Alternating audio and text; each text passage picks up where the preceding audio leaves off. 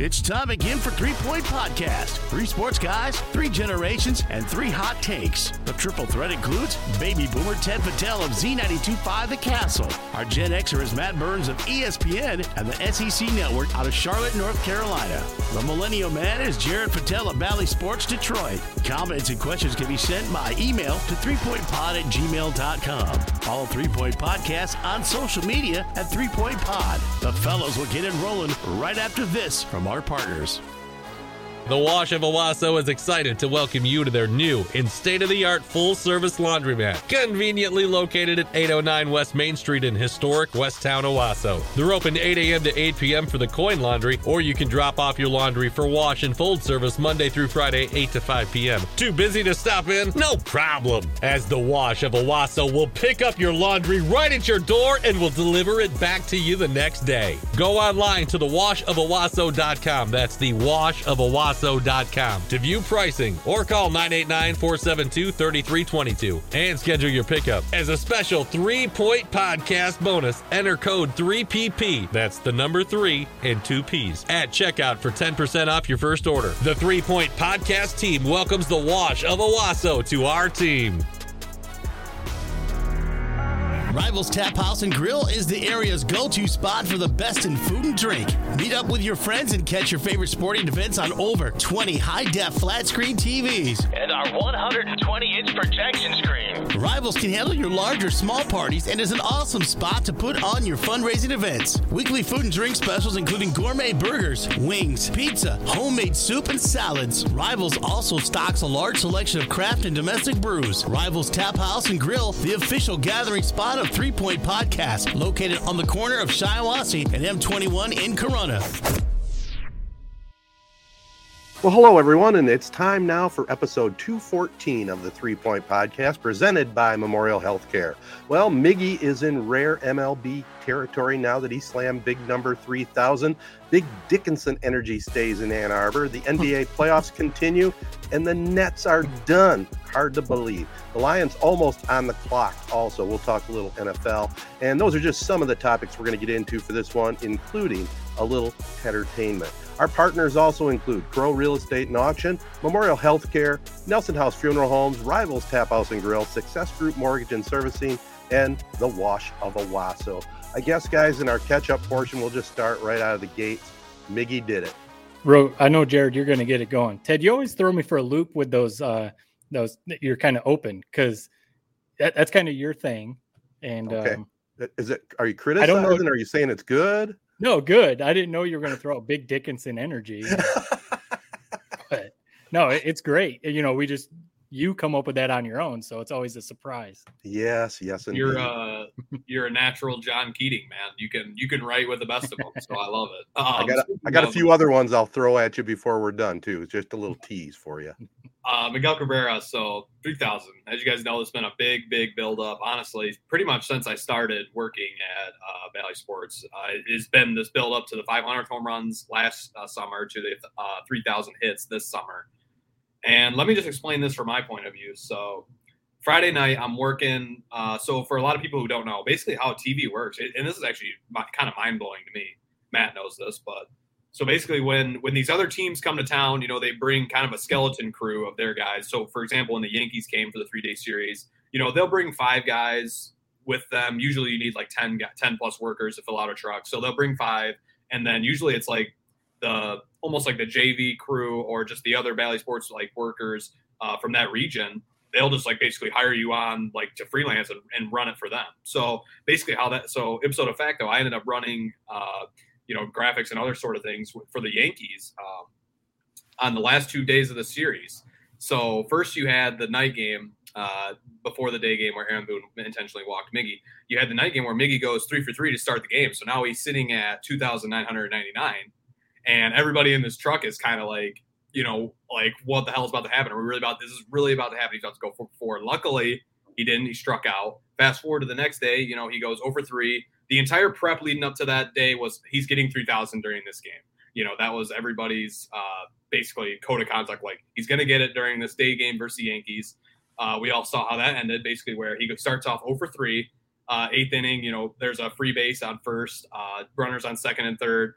the Yankees decide to intentionally walk him. And a lot of people were unhappy with that decision, including the Yankees truck. I mean, think about it. There's only been 30 now with Miguel. There's been 33 3,000 hit games, which means, a lot of those occurred before TV was even a thing. So there's maybe been, 15 people that have worked 3,000 hit, if you're a producer or a director or one of those big positions. So they were bummed out when this happened. The Yankees, even though it was the right baseball move, it didn't end up working. That was the ironic thing about it. Meadows ended up hitting him home after that. So I'm sitting there watching this game, and I'm really hoping that he hits it because I am scheduled for that day, but I'm also scheduled for the Friday day to work. But I'm thinking hey, I want to be a part of this 3,000 hits thing. If this doesn't happen today or tomorrow, I am not going to see it because I know I'm going to the Red Wings on Saturday. And if whatever reason, if he doesn't do it on Friday, he's 100% going to do it on Saturday. So I leave that night kind of bummed, but whatever. I'm like, all right, he'll get it tomorrow, Friday night versus Colorado. Friday night comes along. We all are looking at the radar all day long. It's freaking raining. We know it's not going to happen. So I'm just thinking to myself, God damn, I really did miss out on this 3,000 hits. And when you have it, Saturday morning, very first at bat, we're all watching it. We actually cut to it live during the Red Wings game. He hits it. Little Caesars Arena explodes, and I'm just kicking myself thinking, God damn it, I should have that on my resume. So I ended up missing it. So basically I saw it the same way you guys did, which was just on the TV screen. Yeah, but that's a pretty cool story. I mean, that story, maybe for TV media nerds like us, that's cool to hear. You're working with some Yankees people because, it is a big deal. Even though the Yankees want to win the game and Aaron Boone intentionally walking him, yes, was the right baseball move. It's April, and you've got someone about to hit 3,000 hits. Just throw him the ball. Tell your pitcher, don't groove one. Don't throw one down the middle. Try and get him out, but don't intentionally walk him. The other thing about that, too, he was 0 for 3. It's not like he was having a good day. I know he's Miguel Cabrera, but it's not like he was having a good day. So, it was just kind of crazy. Whatever. It all worked out. But, yeah, when the 3,000 hit actually happened, I'm curious. I know, Ted, you were watching. I turned it on, and my wife is a very casual sports fan. She's doesn't keep up on stuff. Will gladly watch with me. Michigan games. If I want to watch a Tigers game, she's one that would rather be at the game. But when I told her, I was like, we got to turn this game on, and I told her why. Miguel Cabrera is about to hit 3,000. She was like, 3,000 home runs. That's a lot. I was like, well, that would be a lot of home runs. But, I was like, no, it's 3,000 hits. And then, of course, it happens. And, she's cheering. I'm holding my son. And it just made me think Ted, I mean, you know all this kind of stuff. I grew up hearing about Al Kaline, Bill Freehand, story after story from my dad and, all those kind of things. And now, my son's only 4 months old, so he's not going to remember this, but I'll be able to tell him. My dad told me about Al Kaline and Bill Freehand. For me, it was Miguel Cabrera watching the Tigers. You were with me when he hit his 3,000th hit. It's pretty cool. It's the company that he's in for me, though. I tweeted it ad nauseum. I think he's not getting the due that he deserves, the respect that he deserves. And I think it's partly because he's not in Boston or New York. We kind of talked about that. Only 7 people have 3,000 hits and 500 home runs. 3 players in the history of baseball have 3,000 hits, 500 home runs, and a 300 batting average. Hank Aaron, Willie Mays, Miguel Cabrera. When you put that in context, that is just insane. And I don't know if you guys watched the game after. Craig Monroe almost couldn't put it into words. He was like, I can't even fathom the stuff that Miguel Cabrera is doing. Obviously, he knows him very personally. But, when baseball people are being like that, it's like we're obviously we've been spoiled being able to watch him for this long. He's one of the greats of all time. My second favorite player. No one's ever going to surpass Barry Bonds for me, but he's my second favorite player ever. Can we just agree that and Ted, you get your thoughts on 30,000 hits right after this. Can we just agree that he's the best Tiger ever? Not one of the best. I know Ted's probably thinking, Trammell or I don't even know, Lou Whitaker or Ty Cobb. He's the best Tiger ever. Not one of the best. He is the best ever. Yeah. I mean, he's for sure on the real short list. I mean, you can't just. There you go. You're the short list. You can't poo-poo Ty Cobb's. Look at his numbers. If you ever want to see numbers, I mean, right. if you're saying the greatest Tiger, of course, obviously a different generation. But if you compare him to, I'm going to say my favorite Tiger is Al Kaline. But a better player is Miguel Cabrera. There's no question about it. I mean, he's the best Tiger hitter I ever saw, and maybe the best hitter, period. I mean, there's been some good ones, you know, back in the day. I mean, Rod Carew, Wade Boggs, Pete Rose, but for somebody that can hit for average and for power, you know, and obviously consistency now for 20 years, Cabrera is the man.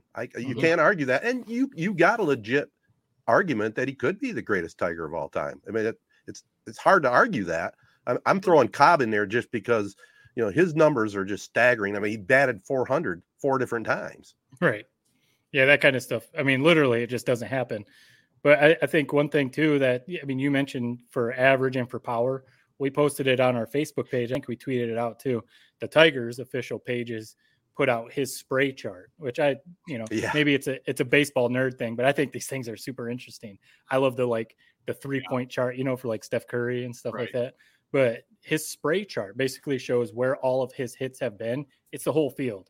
The whole field is basically colored. Whereas, you know, a lot of players are maybe like more pole hitters. A lot of their hits are either to right or left field or center field. You know, they don't necessarily use, the opposite field. And it's just fitting that his 3,000th hit was an opposite field single. He wasn't trying to crush it. He wasn't trying to do anything special. He knew he had to get a hit, bink, right over there. And I think it was cool because we talked about, you know, a lot with Cabrera, how he's just kind of like a fun-loving guy, has fun, you know, laughing all the time. You could see the emotion when he got that hit. Like, he knew how big of a deal it was. He talked about wanting to do it in Detroit in front of the fans, and how cool was it to see Comerica just packed and rocking. So it was definitely super cool to watch. I had some boots on the ground friends that were there. Quote unquote, they said that literally like 3/4 of the crowd cleared out after his but it didn't help that Torkelson went deep right after to go up 4-0. The game was basically over within 30 minutes. But what a game. I mean, it was a great game too. It was a great game. We could save the negative Tigers stuff for another day. I mean, obviously we're a little bit worried about whether it's the injury bug or just the bad luck or the pitching or whatever you want to complain about them. What a moment that was. I mean, Ted, what did you think of I always love hearing your thoughts on the coverage. You always have a bit of perspective on it. What did you think of the coverage, and would you have changed anything? No, I thought the coverage was great. I thought Shep did what he needed to do after the hit, which was be quiet, let the crowd noise sink in, you know, let the moment sink in. I thought Bally did a great job on the coverage, to be honest with you. I do have a question for you, though, since you brought it up, and it kind of was in my notes. What is the philosophy at Bally for their color commentators, rotating them around? I mean, why don't they settle on one guy? I think it should be Simo myself. People love Simo. You know, I don't know. I honestly don't know I don't hate the ensemble cast. I think it, you know, for 162 baseball games, I don't think it's the worst thing in the world getting different voices in there. They all kind of have their own. Jack Morris knows his pitching. You know, Kirk Gibson, legend, has just so much energy, loves baseball. You can feel it through the broadcast. Simo, kind of a little bit of everything, great energy, great character. You know, knows batting obviously as good as anyone. So no, I think they all bring their special thing. I don't really know what the behind the scenes reason is. That's my assumption is just that it's kind of like an ensemble cast. Let's bring a little bit of everything to the booth. Yeah, I'm okay my with guess it. Would be money. Was curious why.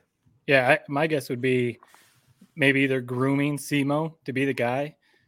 Don't think he's necessarily there yet. Do they want to pay him the money to be the color guy every game? You know, obviously you mentioned Jack Morris and Kirk Gibson just have that name. Personally, I don't think Gibson's all that great doing color, but I mean, he's Kirk Gibson, so he's a legend. But I'd love to see Simo every day. But, you know, whatever. Yeah. Maybe at some point he will be, because he just brings an energy to the broadcast. The cool thing was, I know we tweeted out and stuff, Dan Dickerson's radio call was just perfect. Yeah. You sent it in a text, Jared. It was spot on. I mean, because there's a side when you're listening to TV, I agree, or when you're watching TV, I agree. You're watching it. Let the moment soak in. But on radio, you do kind of have to talk a little bit. You know, people listening on radio, if you're silent, they're going to be like, what's going on? I can't hear anything. So, you know, I wonder if he practiced. I'm sure he had some notes, things he wanted to say, you know, or something. But sometimes, you know, it just comes to you. I don't know, Ted, you've been doing it for 30 years. You know, do you kind of have your go-to if you're about to see a game-winning touchdown, or is it you just let it come to you? I mean, I've broadcast some important high school games, but I never felt I had to have pre-planned, sayings at the end of the game. I think Dickerson did a great job, and I think it was a natural call at the beginning. I do think that he had a note written down on how he wanted to kind of wrap it all together, because I saw him looking down, and it all flowed really well. But yeah, I mean, when you do those big moments, you hope you get the call right. I remember I had a game that was a state semifinal game, right? I'm not going to say the team because I don't want to embarrass myself any further, but because we could go back and find it. Why would you could find it? Okay, I see. But this is awful. This was like my worst nightmare. So our local team, it was the semifinals actually. Our local team scored a game-winning basket at the buzzer, and I had the wrong player scoring the basket. If that happened, if you were, let's say you were on Bally, or if you were, you would be 1, fired, 2, you'd be getting roasted on Twitter. So just be thankful. And thank goodness this was before Twitter, and I really didn't hear too much about it at all. I always listen to my own broadcast afterwards one time. It's something I've always done just to catch bad quirks I have, things I need to change in the broadcast. I don't worry so much about it now, but when I started off, I really caught a lot of things, that I corrected on my own because I had nobody to give me any notes, right?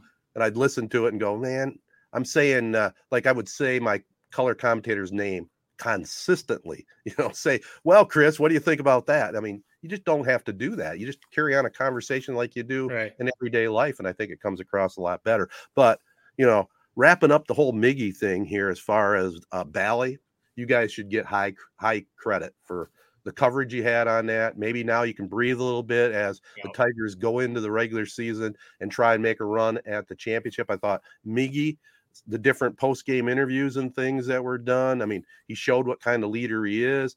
He said, hey, even after the intentional walk the other night and the fans were all booing, and can't blame the fans for booing. I mean, that's what they pay for. They wanted to see the 3,000th hit, but he's waving up 3 fingers and 0 saying, hey, we're ahead 3-0. Chill out a little bit. And then afterwards, he's talking to the team saying, you know what? These records are good, but he says, we have a good team and we can contend for the Central Division. And you know what? I think they definitely can contend. Yeah. If they get healthy, because Javi Baez has already been out. We talked about Riley Green before the season started. He was supposed to be like, Spencer Torkelson, but I mean, obviously Austin Meadows has stepped in just fine for him. Casey Mize has been banged up. Manning has been banged up. So I don't know when it'll be, but if they can get back fully healthy, I think this team definitely can make some noise and at least be in the picture for the wild card. I think that's bare minimum. They should be in the wild card hunt. But Bally, I was going to ask you though, Ted. I saw it before. I think you replied to Chris Castellani, who's now with Barstool, but he's been on the podcast before. He tweeted out something along the lines of he had heard that they were going to stop the game when he got 3,000 and do a little ceremony and stuff like that. And at the time he said he wasn't a fan of it, and you agreed with him. So do you now, after watching it, do you wish they would have let the hit happen, keep the game going, do the ceremony afterwards? Or do you think they kind of did things right? Because personally, I think it's you have to, the moment is genuine. If you try and do the ceremony afterwards, the moment's passed. I mean, it's going to be exciting. Hey, Miggy 3,000, but Jose Iglesias running over there and giving him a hug, you wouldn't have gotten that. The dugout's running out, Dickerson's call. You wouldn't have gotten all that stuff if you didn't say, listen, it's April. Let's pause this game and give this guy a little pat on the back, not a half hour, 5 minutes, wave to the crowd, all that, then get the game going. So what were your thoughts after, seeing it?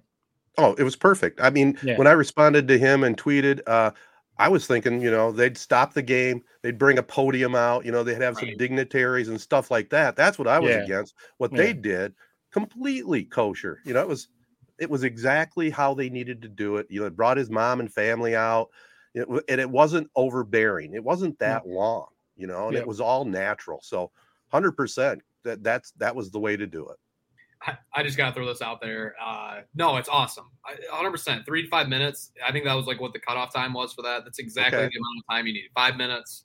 Get the teammates out there, get the family out there, then get them out, get on with the game, do the bigger ceremony afterward. Right. I just got to throw it. So since I was like kind of, editing all this 3,000 hit stuff, I had a chance to basically watch all the 3,000 hits that have like happened over the course of history. My favorite one, let me know if you guys remember this. Craig Biggio hits a liner to right field, running around second base, gets gunned out at second, gets up like cheering. His like son was the bat boy, I guess, or something. Son comes sprinting out of the dugout, like jumps into his arms at second base. Just a magical moment. So I just felt the need. If you haven't seen that, look it up on YouTube. It's electric. I feel like I remember that. I thought you were going to say you watch all of Miggy's hits. But yeah, it'd be cool to go back and watch all the 3,000 hits that happened. Like you said, one's on TV because a lot of them obviously weren't even on TV or anything. So it's a big deal. And it is kind of funny. Now we've moved on. Yeah, some legendary ones too, like Jeter hitting a home run. The guys that get 3,000 and hit a home run, those are the classic ones, I think. Yeah. Jeter's off of David Price. I mean, that in itself is classic. Legendary pitcher. Well, all we can say is go Tigers, and it's going to be a fun season, I think. I'm looking forward to going down there. Jared, I think we're all set for June 10th. Have you heard anything different? That's as far as I know is June 10th. It's funny because I didn't even know about this until I stumbled into, I think I asked about it, and they're like, oh yeah, you don't have that taken off. It's like, I didn't hear anything about taking June 10th off, but luckily I guess I do. So yes, we're locked in to finally see a game. Hey, we'll see a good game too with the Blue Jays in town. I mean, Guerrero and some of their other players, they have some studs on that team. It'll be fun to watch. Before we move on into other sports topic, I want to just throw this out there. I want to send condolences out to Mr. Joe Janka. He's the dad of Joe Jr. and the family, and our Spartan expert, Joey Janka, is his grandson. Our thoughts and prayers go out to the family. And, Mr. Janka, he's a guy that just used to crack me up. I'll share a quick little story with you. And anybody that knows him might relate to this. Two of his kids went to school with your dad, Jared, and my brother George. I think he knew who I was, but he never really knew my first name. So he'd say, "Hey, Fattel, how are the Cavaliers going to be in football this year?" And he never called me by my first name. He just said, "Fattel, hey, Fattel." And I played along with him. I'd say, "Well, Janka, they should be pretty good," And he was a good old dude. Went to our church, and he raised a good family, him and his wife. So our thoughts and prayers go out to them for sure. Yeah, very strong. Yeah, like I said, great family, very strong family tree. He'll be missed. I mean, that family's Corona through and through, and he was the root of it. So absolutely. All right, we'll be back in just a couple of minutes, and we'll get into a few of the other big sports topics out there. But take a close listen to this. Memorial Healthcare has served the community for over a century and is committed to being your healthcare partner. The main campus is located in Owasso at 826 West King Street, with additional locations in 7 counties throughout mid-Michigan. Services at Memorial Healthcare are provided by people who truly care about their patients, who take pride in making a difference in the life and health of the patients they serve through all phases of life. With a medical staff of over 200 and nearly 1,500 employees, Memorial Healthcare is proudly recognized as the largest employer in Shiawassee County. Whether it's life-saving emergency room care, bringing a baby into the world, or an annual physical, see what Memorial Healthcare has to offer at memorialhealthcare.org or call 989-720-CARE. That's 989-720-2273. Nelson House Funeral Home's #1 goal is to serve the families in our area. The Nelson House staff are proud to serve our local community with reliability, integrity, and compassion. Unique service representing unique lives, ensuring your loved ones receive the honor and celebration they deserve. Founded in 1880 and continuing the tradition today with chapels in Owasso, Chesaning, and New Lothrop. For more details, find them at nelson-house.com or call 989-723-5234. So, guys, I wanted to ask you, I tweeted it out and, retweeted it from our 3 Point Pod page. I was watching Get Up this morning, and JJ Redick has been making a pretty big name for himself. He's calling games now. He's got podcasts. He's all over every ESPN show now talking about, basketball stuff, especially during the playoffs. And he made a point about the Nets, who just got bounced. They got swept by the Celtics. And he was making a point that today's NBA, how it's kind of moving towards guys aren't necessarily emphasizing the regular season. These veterans are kind of this whole load management thing. and you're signing a bunch of veterans with the idea of like, we'll be cool come playoffs. As long as everyone's healthy, we all know how to play during the playoffs, we'll be good. Well, last year, we know the Lakers kind of had that same mindset, got swept. Well, they didn't get swept. They basically got swept by the Suns. This year, the Lakers did the same thing, just signed a bunch of veterans, pieced together a team, didn't even make the playoffs. The Nets kind of had a huge mess. Durant, Kyrie was in and out. They had Harden. They traded Harden. They had some injuries. Again, just another mess. And they just got swept out of the first round. So his whole point was piecing together NBA teams doesn't always work. You need to build a team, kind of like Boston has done. Tatum was drafted by them, Jaylen Brown, Marcus Smart, all drafted by the Celtics, kind of what the Warriors have done by drafting guys. And all it started making me think of was the Pistons. Cade Cunningham, Bey, Diallo, Stewart, these dudes that they all drafted. Yeah, not necessarily stars. I think Cade will be. But if they can pair those guys, they've got a top pick this year. If they get a good draft pick, the Pistons could have something going similar to what the Celtics. You have to hope that a couple of these guys do turn into stars. But, just hearing JJ talk about that, I was just kind of like, it was making me think, like, it's kind of what the Pistons are building. Yeah, maybe 2 or 3 years away, but I was just curious what you guys thought about that. I mean, the Pistons, if they hit in this draft, I think they very well could be there making a run to the playoffs next year anyway. 100%. I think that's why it was a great call. That then we didn't even hear anything about Coach Casey being on the hot seat or anything like that. Because I think maybe he's not the best coach in the entire world, but he's great at building a culture. Young guys love him. And I agree. It seems like they're really building a culture. It's weird that you say that when they won like 5 games this last year, but I think we laughed about it when the season wrapped up. It's like the most like entertaining, like enjoyable, like, low level season that a team can have, because we saw a lot of the flashes of what they can build. I mean, really reasons number 1, 2, and 3 that we have a great future is Cade Cunningham. Mm-hmm. Do whatever we can to keep building him, keep making him better.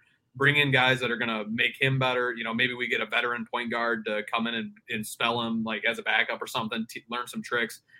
Our future is entirely on the right arm of Cade Cunningham. So we need to keep building for him. And like you said, I mean, hit on this draft. And I really do think that there's something to be said about, you look at the Celtics, they have basically a 1-2 punch in Tatum and Brown. We have Cade, we need another. I mean, it's not like those guys grow on trees. But, I mean, drafting potentially the number 1 pick this year, we have the highest odds of anyone else. I mean, let's see what we can do. If we land that number 1 pick, man, I mean, we're going to be good in a hurry. How do the Pistons have the highest odds when they didn't finish with the worst record? How's that work? Bottom 3 all have 14% chance. Okay. At the first pick. Thanks for that clarification. And I agree with both of you. I mean, I think they have a great young core. I think Casey can coach them up. And I think the other thing, along with maybe if they did sign a backup guard that can spell him and give good minutes, I think they need one good young free agent signing. Somebody that they can just bring in that's a star that can work alongside him, I think would really be helpful. Kind of like in 2004, they had the team, and then Rasheed obviously put them over the top. So right, that's kind of what you need to do. It just had me thinking about the Pistons, but the playoffs in general. I mean, the Nets just got bounced. Jared's Suns with CP3, with Devin Booker being hurt, they're looking like they might be in trouble. The Bucks, I think the Bucks will be fine, but they're a little banged up with Middleton being out. The Heat, I saw Jimmy Butler. We're recording this on Tuesday night. Jimmy Butler and Kyle Lowry aren't playing, so it's just Luka Doncic was banged up, but he's back. The injuries right now in the playoffs are just crazy, and it kind of takes away a little bit, because we talked about at the beginning, we wanted to see healthy Warriors versus healthy Suns, and we're already at the risk of not seeing that because Devin Booker's hurt. So, but the Warriors right now, to me, and the Bucks, because they're the defending champs, but the Warriors healthy with Jordan Poole going off like he is, Draymond just running the show. The Warriors look like they're just pencil them into the NBA Finals right now. Yeah, they're rolling. It's bullshit. This Chris Paul, man, it's another year, another freaking unlucky bounce for this goddamn guy. Give me one freaking legit chance at a title with this guy, and he will win it. That's all I asked for. He's gone. Devin Booker's out. They look like they're in serious trouble. Yeah. I mean, tonight's going to be people listening to this tomorrow. You'll have a better gauge on, as to where their season's heading after tonight. But man, 2-2, Game 5 against New Orleans. New Orleans is playing inspired. crowds getting after it on those home games. Brandon Ingram has taken a step forward. I mean, they are in deep shit. And, get through this series, get Booker back. It seems like everybody that, Robert Williams, Time Lord for the Celtics, came back like 2 weeks before he was expected to. I think if they just get through this series, I bet you Devin Booker will be back by game 3 in next series, and they'll be fine. But, man, they just got to find a way to win these next 2 games because Pelicans are looking scary right now. Right. Yeah, I mean, it's a lot of fun. And, my routine, I record the night games, the late games, and I'm up in the morning on my computer, and I got it in the background checking out those games. It's a great setup to what the NBA has going right now with the playoffs. It's just awesome.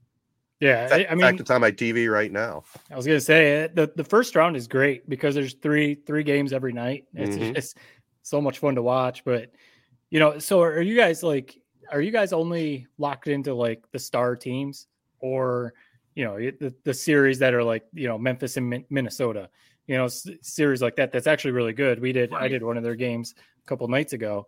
Great series, but do you think you have to be an NBA junkie to be like watching those? So there's like some series that I'm like the Bucks versus the Bulls. You talk about series that even if it was like Game 7, I'm not sure if I would still put my eyes on it. I couldn't give 2 shits about that series. Timberwolves and that's a good series. I just think just anytime you have an upset on the horizon, and I'm a hypocrite by saying that for the Bucks versus Bulls series, but that was never even close. Yeah. Whereas this Timberwolves series, it's like legitimately looking like they have a chance to upset the Grizzlies. So I've been paying attention. It hasn't been the prettiest series. A lot of fouls and not the prettiest of basketball, but I'm still paying attention. I mean, it's annoying to me because I actually just had to splurge and buy YouTube TV to be able to watch these games. I was holding off as long as I could. For whatever reason, I only have access to ESPN. So I was able to watch the ABC games, but then anytime there was a TNT game, I never could watch it. So finally there was a game that I wanted to watch. I think it was Suns Pelicans actually. And I was like, you know what? I'm just going to freaking buy this. So $60 just went down the drain. So best believe I'm going to be watching every one of these damn games to get my money's worth. So get your money's worth. Yeah. And we talk about the non-marquee matchups, but I think at this stage, when you get to the playoffs, those are kind of fun games to watch because I'm not a regular NBA junkie during the regular season. So I'm seeing some of these teams and go, oh, that guy, he plays for them now, and you get some of the backstory. And I kind of enjoy those games. Yeah.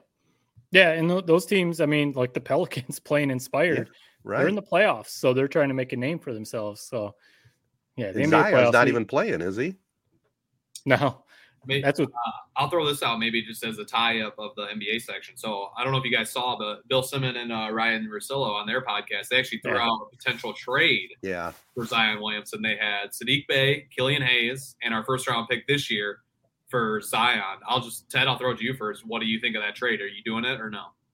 No way. I don't think he'll last. I just think he'll always be banged up and won't stay healthy. Skill wise, if he was always healthy, I may think the other way around, but there's no way I would give up that much. Yeah. And I get that because when you already know the health issues, that's what makes you very cautious about it. Mm-hmm. My only thing is, any draft pick is you have no idea what's going to happen. Even, Zion was supposed to be a can't miss. Yeah. And, obviously that hasn't quite worked out that well, so you have no idea about these draft picks. When Zion's healthy, he's one of the best players in the league. So to me, if that was actually a trade, you make it and you take the risk and you hope that he's healthy, because if you put him next to Cade, I think that would be a playoff team immediately. But it would be a big risk. It would be a huge risk because the guy just can't stay healthy. I mean, he goes down to New Orleans and next thing you know, he's 360 pounds. So what's he going to do when he's got Detroit Conies and Detroit pizza to eat all the time? But to me, I would make that trade in a heartbeat. Yeah, I don't hate that trade either. I mean, I like Sadiq. Killian, I haven't totally sold the stock on him. I still think he could be a good player. This first round pick, man, I mean, the only way I would say no is if it does end up being a number 1. If it's like number 4, 100%. If it's number 2, I probably would maybe not make the trade, but 3 or 4, I'm dealing it. And, like you said, almost, at the end of the day, it's an entertainment game. And for better or worse, that would be entertaining as hell. It'd either be the greatest trade ever for the Pistons, or it would blow up and we'd at least have that to watch. So I wouldn't hate it either way. Yeah, but we went through the whole thing, though, with Blake Griffin, too. That's similar. not the same thing whatsoever, though. That's similar. That was a star player. He was older, obviously, but a star player. That was a trade at the time. Everybody was like, "This is literally just to put a few butts in the seats." It made no pairing Zion with Cade Cunningham. That's like you got something to build right there. Right. Well, healthy. The Blake Griffin thing was more of just a publicity stunt. That was healthy Zion, though. That's the question right there. I mean.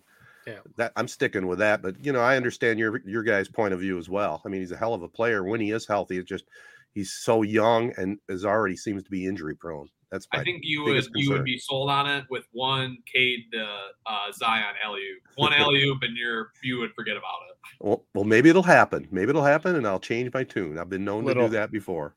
Little Caesars Arena would be rocking the first time Zion threw down a windmill dunk. But we're talking about the draft, and obviously this week, again, we're recording Tuesday night. In 2 nights, we're going to find out who the Lions, the next great Detroit Lion top 10 pick is going to be. And I feel like we've talked about it before. I think, Jared, you're always locked into all these 700 mock drafts that happen all the time. I'll peek at them, kind of see what's going on. But at this point, it's just so played out. I just want the draft to happen and see who they pick. But I don't know about you guys. I feel like I've talked about it on here before. Obviously, the big talk is, are they going to take the D end out of Oregon? Are they going to take Aiden Hutchinson if he's available?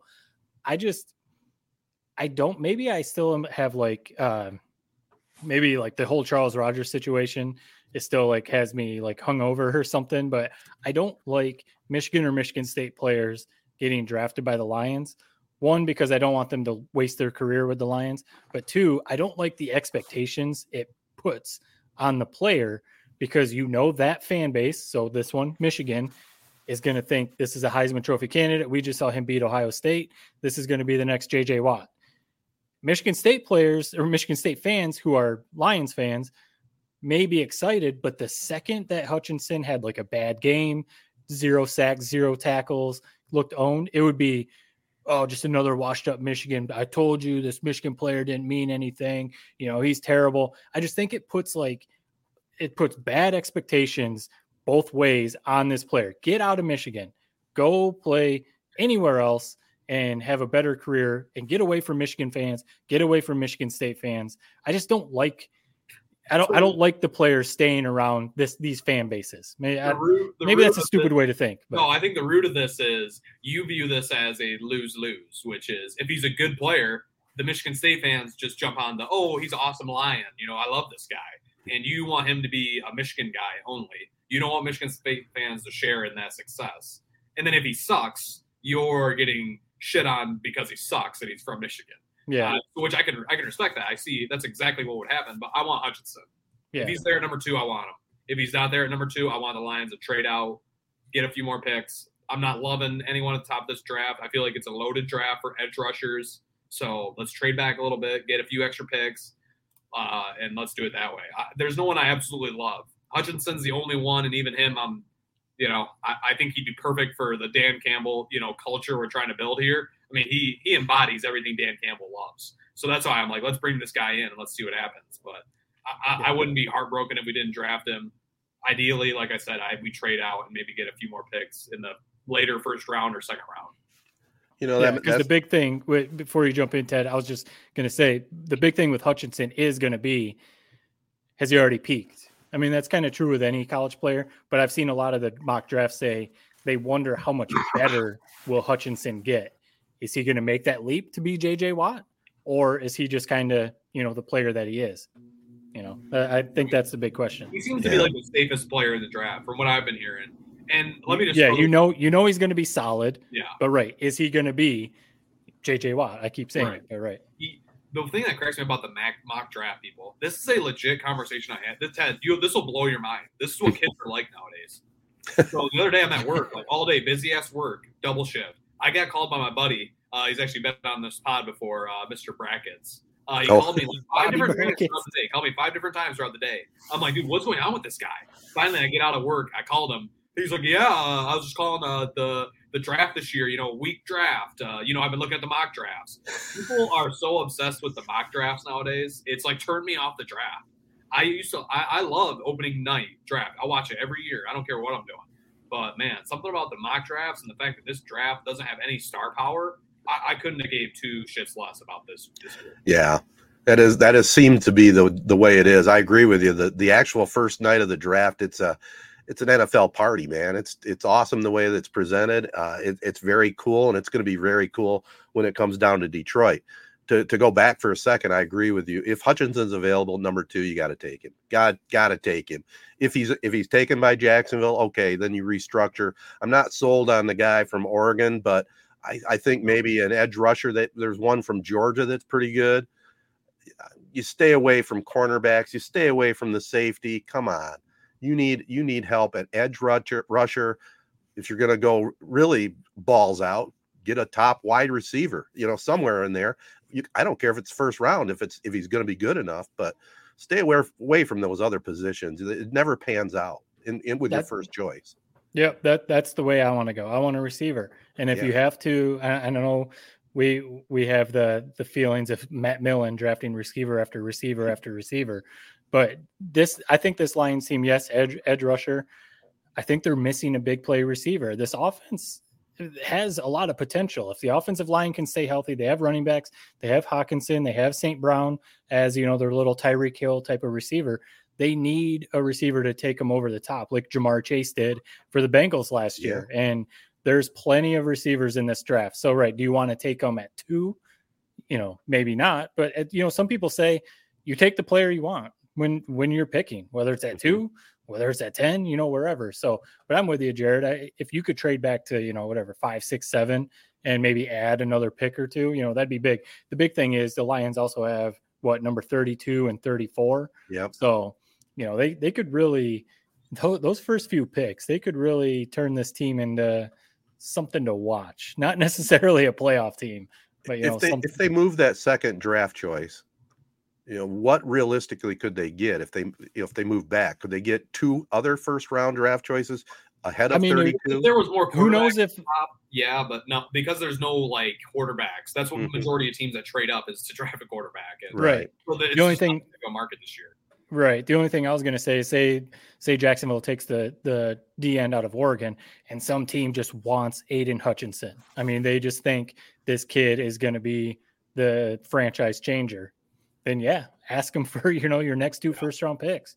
Maybe that would be it. But right. Usually it's, when it's Trevor Lawrence up there or something like that. Mm-hmm. Ted, I'm surprised when do you think they're going to really fill the hole of backup quarterback? I mean, are they doing that 3rd round or 4th round, or when are they going to get that done? Yeah. Well, they already signed 2 Jared Fattels to their backup quarterback position. So. Yeah. I'm not going to even get into that tonight, Jared. We'll just move on from that topic. But I figured it was in your notes somewhere. They got to draft one of those guys, really fill out the roster. Would it break my heart if at 34 they take one of those quarterbacks? What in the world? 34? What? No, or you're saying just a quarterback of the future? Just basically. A quarterback of the future. Yeah, one of the quarterbacks, one of the top ones. You guys love any of the quarterbacks? Do you guys love any of the quarterbacks in this draft? I really don't. They're hyping up the guy from Liberty. What's his name? Willis? Malik Willis. Is his potential, but I wouldn't draft him number 2. No. And then, Kenny Pickett. I don't think you take quarterback, honestly. Right. Yeah. Kenny Pickett's the one that they're saying is just looks like he's going to be your solid 10-year NFL quarterback. But it's so do you really want to draft him in the first round then? Yeah. Right. Someone, I think it was Keyshawn Johnson, he went out on a soliloquy saying Jared Goff is a good quarterback. He started in a Super Bowl. Surround him with talent. And not saying that he will win you a Super Bowl, but surround him with talent, and he's a good quarterback. I'm not sold on it, but I'm just saying I've called him serviceable over and over. If you give him decent talent and protection from the offensive line, he might be all right. So that's what I mean. Get him a receiver. If Hawkinson's healthy, if St. Brown can improve on what he did last year, I really think the offense could do something. So give me a receiver. If Jamison Williams, the receiver out of Alabama, if he tore his ACL in the title game, if there wasn't that question, we were just talking about Zion and his injury questions, he would be, I would say, take him at 2, no question. Mm-hmm. Take him at number 2 because he was torching Georgia and the whole SEC last year, but he tore his ACL, so he just wonder how that's going to be. Or take any of the receivers out of Ohio State. We saw what they can do.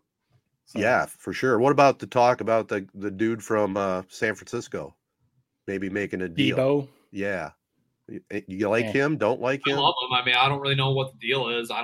This team is not win now in any sense of the word. Mm-hmm. And Debo, I mean, he's got a lot of carries at running back, a lot of reps at wideout. I mean, he's not going to be, keep getting better. I think he's basically as good as he's going to be. He's got a few prime years. I don't think it's the right trade. If we can get it, but then again, some of these, there's the Tyreek Hill trade where it was 5 first rounders, but then there's some of these other trades. It's like Von Miller for a 7th round pick. It's amazing. I don't know what the trade market is for Debo, but if it's, 1 pick for this guy, I'd do it. But if it's 5 picks, no, I'd let him walk. Yeah, and back to Goff too. I mean, he is serviceable. I mean, teams have won the Super Bowl before with a serviceable quarterback as long as he has weapons around him, including an offensive line, maybe some sort of running attack, and wide receivers. I mean, he's and remember there was big problems with the offensive coordinator last year, and there was all that controversy. And once he started running the offense that Campbell was calling, he played pretty well down the stretch. Yep. Hey, we got our backup quarterback position filled with Jared Goff. That's what I'll say. So I guess you don't have to worry about that. So there you go. Right. Baker Mayfield, where are you? We need you in town. I wouldn't be totally against that, but yeah, that's not the right time to go with Baker. No, that's a whole nother topic. So yeah, we talked about it. So we locked in. I mean, Ted, you remember the days of, the draft used to only be 2 days. Right. But now, they stretch it out to 7 days, it seems like. But do you watch first and second round and then, just kind of keep up on Twitter on the rest, or kind of how do you guys attack pretty much. The NFL draft? First round, I'll probably watch the first, 10 picks, 10 picks, 10, 15 picks. Then, I'll fall asleep or something. Usually I fall asleep around 11 o'clock, middle of the draft. And then from there, the rest is off of Twitter. The draft, in my opinion, it's a 1-day event. The rest of it, it just comes through MLB style on the ticker. So no, watch day number 1. That's it. Agreed. Yeah. Anything else in NFL news we want to get into? I mean, we know the Lions are on the upswing, right? Gonna make some moves, make the right draft choices. Hard Knocks is going to be fun, right? I know we're going to do a little entertainment. Hard Knocks is going to be fun. Absolutely. Looking forward to that. Hey, before we get into some entertainment, let me look at my notes. Oh, little props to us here. Couple of sort of viral videos we've had recently. The one where you drop Giannis into the 1960s, that had almost 20,000 views. And then the real big one was our debate about Jerry West. And that ended up with almost 40,000 views, which, we might as well pat ourselves on the back a little bit. For whatever reason, it caught a little fire. Well, yeah, that was the night that we recorded last week. I hopped on Twitter and saw that Ramona Shelburne had written an article where Jerry West was demanding an apology. And it made me think, and I saw a bunch of people started tweeting, quote tweeting, all that. And I was like, I'm pretty sure Ted went off basically saying the same thing. Yeah. So I quick ran, we got this recording on StreamYard here. So I just clipped something off, started tweeting it out, basically spamming the tweets. Next thing I know, our mentions were blowing up over 40,000 views, basically. So yeah, they like seeing. I was just kind of sitting back like this. They like seeing Ted and Jared argue about Jerry West. It's scary to think My Ugly Mug's been viewed by 40,000 people. So well, look at this one. Ignore it. It's in one ear, out the other. So yeah, I still want to borrow the book though. That's the thing, though. That I was watching and some of the replies to it. It's not just, nonsense that you guys were spouting. It was actually a solid 2-minute back and forth debate. Jared brings out the book. Yeah. There was content. There was meat to that argument. It's hard to argue with somebody who's read the book. That's what I've learned. I know all the ins and outs of the Jerry West story. So Ted, maybe you grew up during that time, but yeah, I was going to say, it's hard to argue the fact that I lived it, dude. but so what do you guys need to read about it? As for your request to buy the book or to read the book, I'm going to give you the same answer you gave me when I asked for your HBO account. You're going to get it yourself, son. All right, I'll go to the library.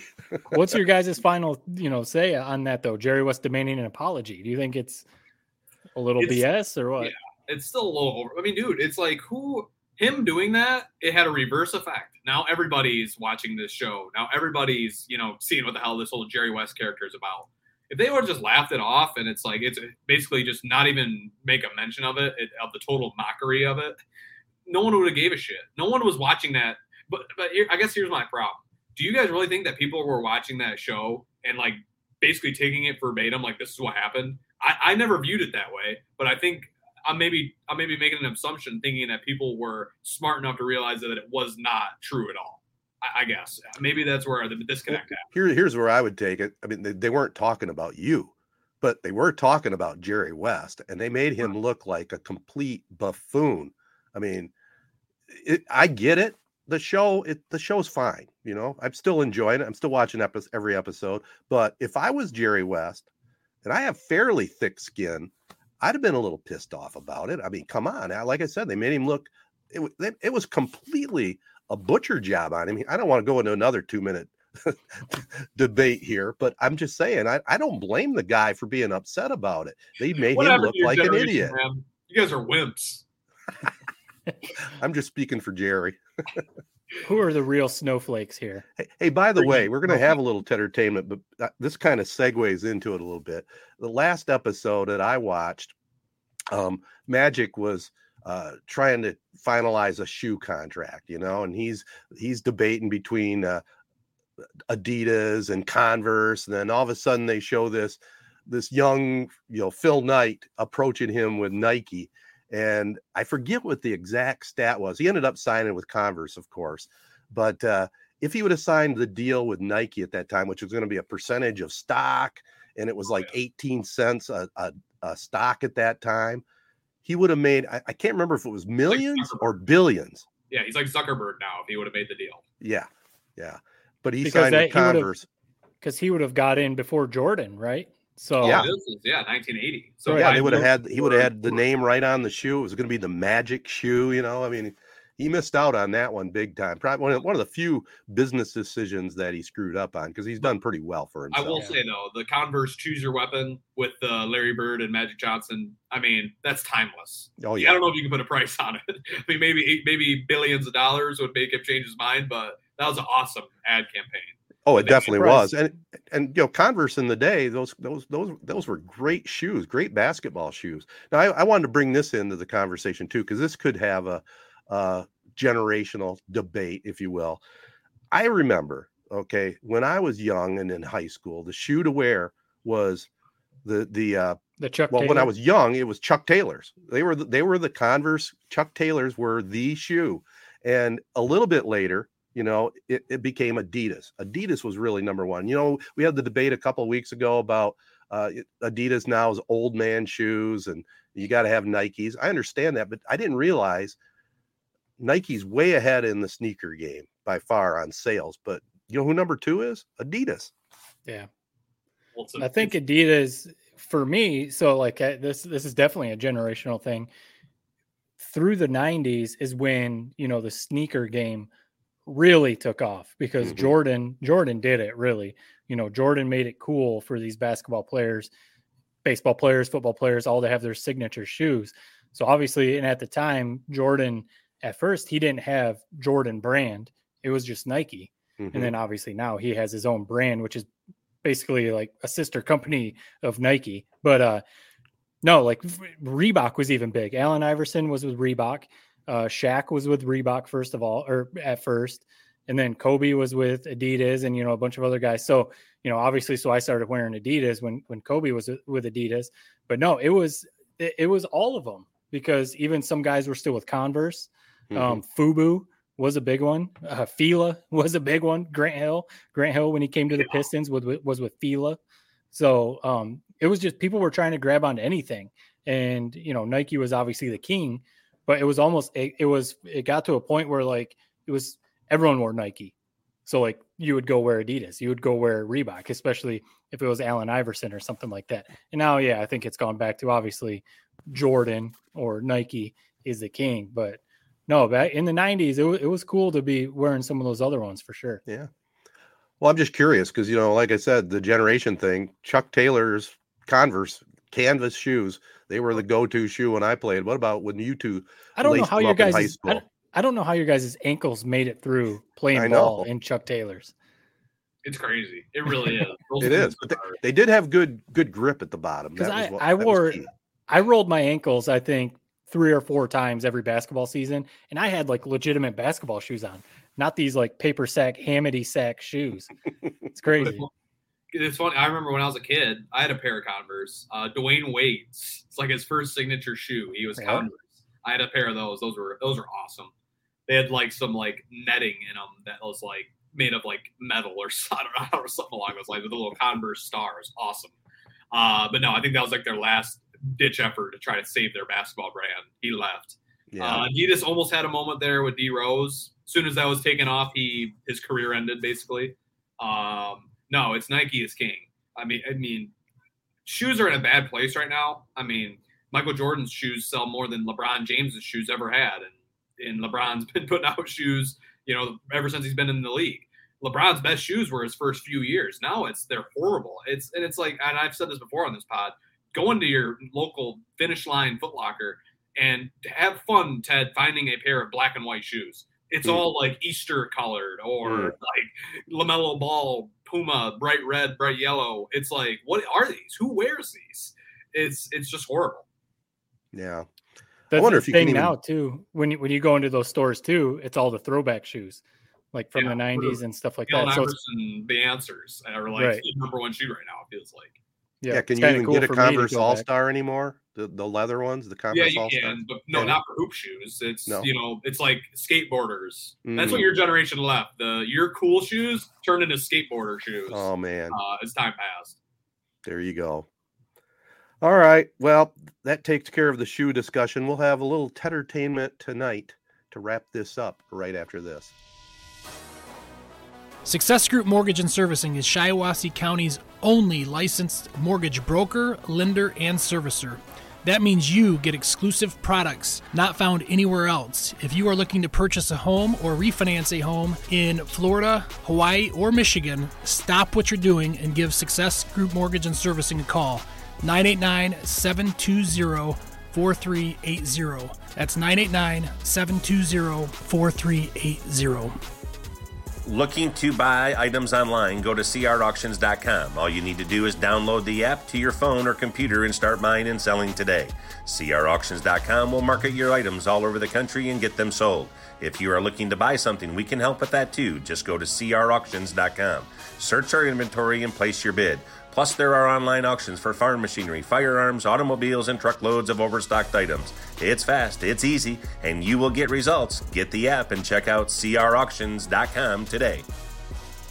Memorial Healthcare is proud and excited to open their new $40 million plus neurology, orthopedic, and community wellness center, now called the Now Building. The 15,000 square foot facility features the highest quality, most sensitive 3T MRI available on today's market. The 3-story building provides area residents a medically based wellness center featuring nutritional, counseling, and group fitness classes, among other offerings. Memorial Healthcare's new wellness center includes locker rooms, private showers, steam rooms, sauna, a lap pool, and more, including a raised track for walking and running with views of the entire Memorial campus and surrounding area. Memorial Healthcare strives to bring healthcare and wellness together, servicing patients' needs from diagnosis to treatment to rehab and beyond. For more details, go online at memorialhealthcare.org or call 989-720-CARE. That's 989-720-2273.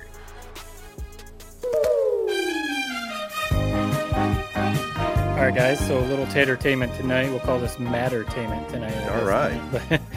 But I'm sure you guys got something, too, to add to it. But so we were talking the last, handful of times. I feel like my contribution to Tatertainment tonight has a theme. Pam and Tommy. I was watching the Playboy show about, it's like the secrets of Playboy, which I do highly recommend. Super interesting. Oh, yeah. The next one that I'm watching is this one. It's definitely a generational thing, and it's actually super interesting. It's about Girls Gone Wild. And it's the background of that and kind of like, the backstory and what has happened to the guy, Joe Francis, who is the genius behind Girls Gone Wild. And the thing is, right, you guys laugh because it is like, it's Girls Gone Wild. What are you talking about? Put aside what Girls Gone Wild actually is. And it is insanely interesting to think about the culture back then, how he built this thing into just a phenomenon. And this, Ted, you remember what it was like back then. Obviously, Jared, you were not around or very young because it did bleed into 2008, 2009. So, I know you don't really remember the heyday of Girls Gone Wild, but like, it was just such a different time back then. There wasn't the internet really where you can get everything for free. So, people recording stuff, and Spring Break was like such this new kind of big thing. And, the business mind behind what he did, it's crazy. A little backstory. This isn't a spoiler. It's on Hulu. It was on TNT. So if you wanted to watch it, I think it's like a series called Rich and Shameless. And then they talk about different things. So you could find it on TNT or Hulu or, wherever you get your TV. But what he did, this dude, he worked for a clip show. He worked for some clip show back in like the late 80s where they would just take, security footage from stores, post it on, wherever channel it was on. And that was the TV show, like all these hundreds of TV shows that are out there now.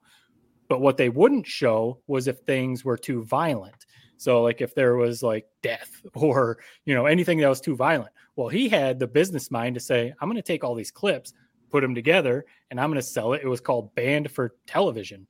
And he started selling these DVDs of all these crazy, violent, and, whatever, not safe for TV clips. So he had this business mind. And then he started thinking like, Spring Break is pretty big. This is when MTV was big with Spring Break. Brooke Burke on the E channel was big. I know, Ted, you remember her. Yeah. All these shows, this was a big deal. So he just went, I just made millions off of doing this show. What if me and my buddies take a camera to Spring Break, make up a bunch of stupid hats, and get girls to take their tops off or do stuff? And next thing you know, I forget the numbers. In the first year or something, he made like over $20 million selling these things because, again, you just couldn't get this stuff for free on the internet. You would see the infomercials when you're watching David Letterman at 11 at night, 12 at night. And what would you do? You'd call that 800 number and buy a $25 VHS. And it was insane because I remember I would tell my wife, I'd be like, they would show some of the covers and stuff like that. I'd be like, I remember those. It was a big deal. that was the March 1998 edition. I had that one. It was crazy. But then there is the whole other side to it. The dude's a creep. I mean, he's actually like he's a shitty human, and there's a lot of bad stuff that went on too.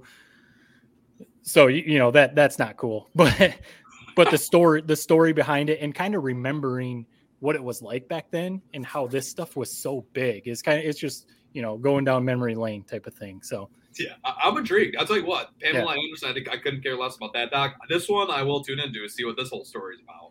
Yeah, I'm sure they cover it well too, from the beginning to the end, right? I mean, and it was, like you said, it was a phenomenon.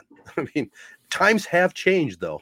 You can never do that nowadays, No. It is like I need to know the ins and outs of this because it's like, what were the girls signing off on this? Was he just basically putting a camera on their face and recording them and posting it? Or I just wonder what legally went wrong that kind of screwed him over. I wonder. Really legally, nothing really went wrong because he had them sign waivers. They signed waivers. That's the thing. He would have them on camera, sign the waivers. He would make them show their ID to make sure they're 18. And they would sign a waiver. And these girls, most of the time, it was back then, this stuff you just didn't. Times were just so different. And like, they didn't know what they were getting themselves into. They didn't realize this stuff you were going to be on the cover of this movie forever. This wasn't going away. You got a t-shirt, you got a hat, so you thought it was cool. What they were doing it for. I mean, they probably were drunk. Right. Yeah. Well, it was an inside look to Spring Break, right? I mean, isn't that what Spring Break's really like? I mean, I just got a taste of the real world when I went to New Orleans a couple of years ago and just seeing all these chicks flipping their tops off and going, oh, if they're doing it in New Orleans, I'm sure they're doing it in Spring Break. Yeah. When you're on, I'll say this, I was recently on Spring Break, 4 years ago. You're not thinking, man. You're just going. Yeah. You get the blinders on. You're only worried about that week. Nothing exists after, nothing existed before. So I can see why something like that could happen. Yeah. No, I would recommend it. It's an hour and a half. It's like a one watch thing, or you can break it up into two or whatever, but it's on Hulu. Well, it's on TNT, but we watch our TV through Hulu, so that's where we watched it. So wherever you can get TNT. Sounds good. Yeah, I would recommend it. Super interesting. And it's not, if you can get past what the actual content is or whatever, it is very interesting. Well, I got a couple. This is not on the same topic. I know, Jared, you're going to love this one. On Netflix, you know, I'm kind of a deviant mind when it comes to shows about serial killers, and they got one out right now called the Gacy tapes about John Wayne Gacy.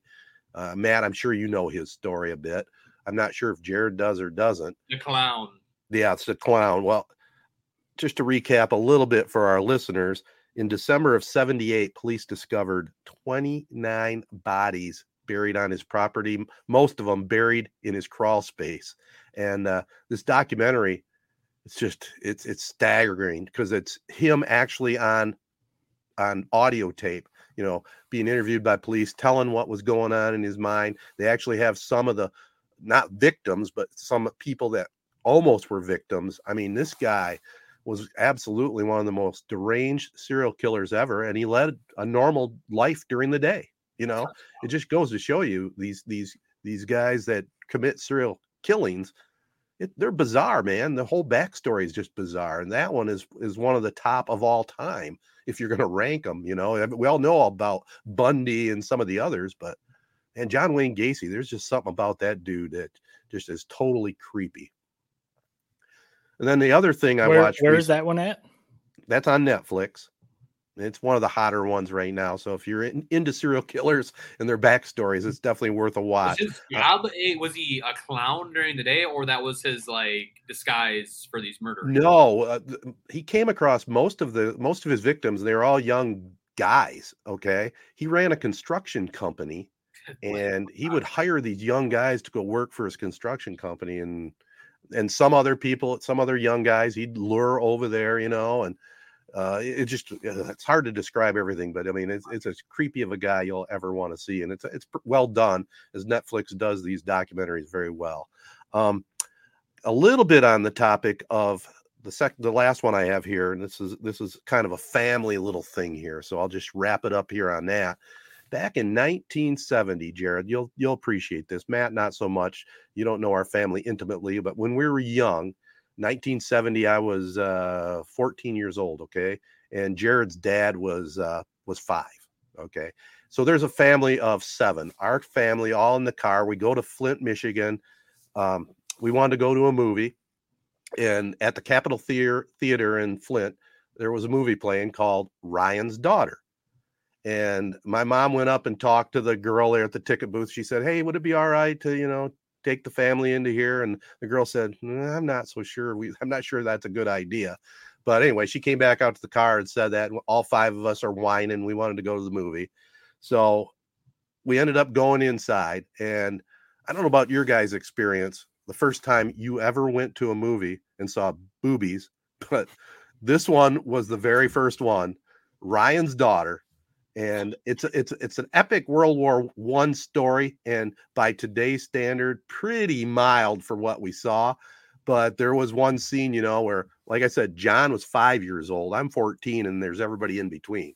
And we're sitting in a movie theater, and we get to see a little bit of the female anatomy. And that was the very first time ever, 1970. It's just marked it on the calendar. So I thought I'd share it with you guys because I just saw it was on Turner Classics. And I had to record it and watch it. First time I've seen it since 1970. And I got to tell you, it was a really good movie. It didn't hold up quite as well as today's movies, but it had a great story. One of the stars, John Mills, won the Best Supporting Actor award. The cinematography in Ireland was spectacular. So overall, I mean, it was a good movie on the entertainment scale. I'd say probably 2.5. Not bad. And it was made in 1970. So there you go. Nothing slips through your cracks, man. Turner Classics. I didn't even know that was a channel, but you got it pinned down and you got the guide pulled up, man, ready to make sure you don't miss a 1970 dandy like that. So yeah, I've had a chance to catch up on some of the other old classics like Midnight Cowboy, The Graduate's on there. I mean, some of these classics from, you know, the 70s, they're Turner Classics, man. You got to check it out. I remember mine, by the way. This is a weird thing. I remember. Okay. Titanic. Porky's. Oh, Titanic. Went with, you know, so I was about, I want to say that was 96. So I was about 11 years old. Went to Owasso Cinemas with my family. sitting right next to my mom. And sure enough, Kate Winslet, draw me like one of your French women. And I was like, hey, this is like that March edition. My world was changed forever. And how old were you? 11? I think, like 11. Yeah. I think mine was probably I saw Wedding Crashers when I was young. So it had to have been, that first opening scene. So I'm thinking it was probably that one or The Hangover. But I definitely saw Wedding Crashers before I saw The Hangover. So I think Wedding Crashers was my first foray. How old would you think you were? You don't want to know. And I don't think my parents want to know. So well, you did have older brothers to lead the way for you too, right? Yeah, probably, man. 6, 7. Pretty rotten mind over here. So that explains it. That explains it. Well, how about you, Jared? Is there anything you're watching at all right now other than sports? No, Winning Time. You laid it out. I'm all caught up on that. I'm loving that show. Yep. Take it for what it is, man. Yep. Stop complaining about it. And let me just close up my thought on that. Kareem, you sent us the link of what Kareem wrote about it. Laid it out perfectly, man. Yeah. He said basically, I've been made fun of so many different ways my entire life, man. This doesn't bother me. He said, I thought the show was lazy with what they did. He didn't, go and act like a freaking, like his whole life was getting torn apart because of it. Basically just said, hey, this could have been done better. Perfectly laid it out. If you want a perfect example of how I feel about this, Kareem Abdul-Jabbar. What a writer, by the way. He's a great mind. What I will be watching, Man in the Arena, episode 10. I know our favorite listener, Craig Numerick, he's going to be watching it. I'll be tuned into that. Great docuseries. So that's all that I've been watching. But no, mostly NBA playoffs. Yeah. NBA playoffs and Tiger baseball, right? Yeah. Oh, yeah. All right. Tiger baseball. This is definitely the most Tigers I've watched in a few years. Mm-hmm. The team's actually exciting. Little bit of luster has worn off since opening day, but it's still an exciting team to watch. Yeah, I think they're going to be there. I think it's going to be a nice race this season, and I think they'll be definitely a legitimate wild card contender. So stay tuned. Should be a fun season for the Tigers down there, and they're going to get better too because they got some good young talent still coming up through the ranks. So should be a lot of fun. All right, I think we made it through another podcast, gentlemen. Unless there's anything else you want to get on the table, let's wrap this thing up. I want to thank everybody for tuning in. As always, follow us at 3 Point Pod. And don't forget, this has been the 3 Point Podcast presented by Memorial Healthcare. I can't wait for the grand opening of the new Wellness Center opening up in early May. In fact, tomorrow, I think I told you, I'm going over there for a little sneak preview for the press. And I'm going to try and get a little video that we can post up on our podcast site. I'm looking forward to checking it all out up close and personal. And also, make sure you let all of our partners know you listen in and enjoy the show. They include Pro Real Estate and Auction, Memorial Healthcare, as I said, Nelson House Funeral Homes, Rivals Tap House and Grill, Success Group Mortgage and Servicing, the Wash of Owasso, and the ALS Association of Michigan. Until next time, so long, everybody. Stay strong, Ukraine, and hashtag 57. Come on, Lions. Pick up some good talent in the draft. So long, everybody. Hey gang, please consider a donation to the ALS Association Michigan chapter, serving people with ALS and their families since 1988. There still is no cure for Lou Gehrig's disease, and every 90 minutes, someone is diagnosed with ALS. For more details, go online at webmi.alsa.org. 3 Point Podcast is a Sportsnet Michigan 3 Point Podcast production. Subscribe and share on Apple Podcasts, SoundCloud, or any of your favorite podcast hosting sites. Comments and questions can be sent via social media at 3 Point Pod or by email to 3pointpod@gmail.com. Thanks for listening.